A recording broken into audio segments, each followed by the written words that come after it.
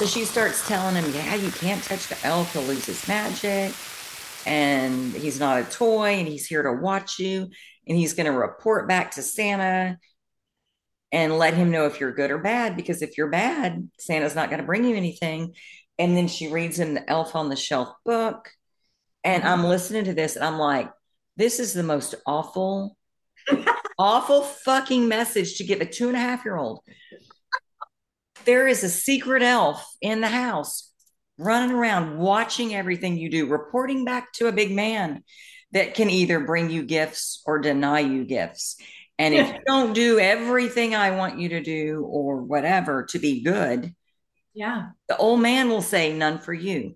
And I'm just like, oh my, and she's like, Mom, you told us Santa was watching all the time. And I'm like, I know, but I didn't put an elf in the house.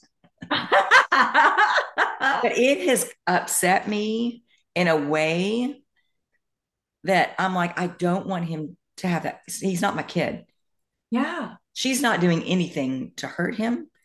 She is, this is not any declaration on her as a mother. It's just how different I am than I used to be. Because, like, Logan was always angry with us. Why would you lie to me about Santa Claus? Why would you tell me he's real when he's not? And I'm never, ever, ever teaching my kids that. And now I get it. Yeah.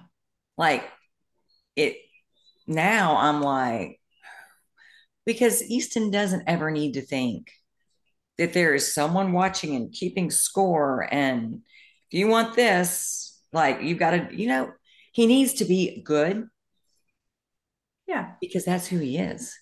And because that's what he wants. And that's what feels good, not because he's afraid of some retaliation.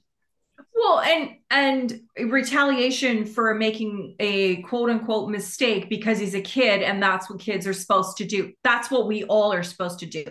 One Yes. of my favorite concepts from Sarah Blakely, I mean, I got a lot, but one of the things that she used to say was that her dad would say to her, she would go to school and she would, try out for the volleyball team, let's say, and let's say she makes it. She comes home and says, "Hey, I made the volleyball team." And he goes, "Great. What'd you fail at though?" And because he celebrated that she tried something and failed at it. She tried something beyond her capacity Mm-hmm. to stretch herself. Yeah. Well, that's how you grow. And then Yeah. all of a sudden she's like, "Yeah, I'm not scared to fail." Mm-mm.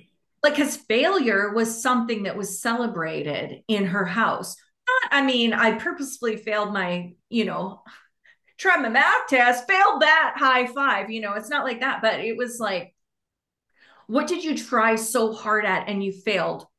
Good for you. You're pushing yourself Yeah. beyond what you know. That's awesome. And Yes. they celebrated it every day, I think she said. Like, Yeah. how amazing. And why don't we do That's that? that's where we grow. It's like we were when we got home from our date night last night. We're like, let's play pool. Yeah. Paul took this shot that was not makeable. Like it was not like I'm looking at it going, Yeah. he almost made the shot. Like it was like a hair Yeah. on the edge. And we were like, he failed the shot. But were we upset? We were No. like, that is the fucking coolest thing I've ever seen. Oh my God. And Exactly. that's how we learn in every single thing we do. And when we start celebrating those things instead of going, fuck, I failed, it's like, look Right. at how close I got. Look at that. I just took us on a really weird turn away from Santa Claus, but it's No, no, no, no.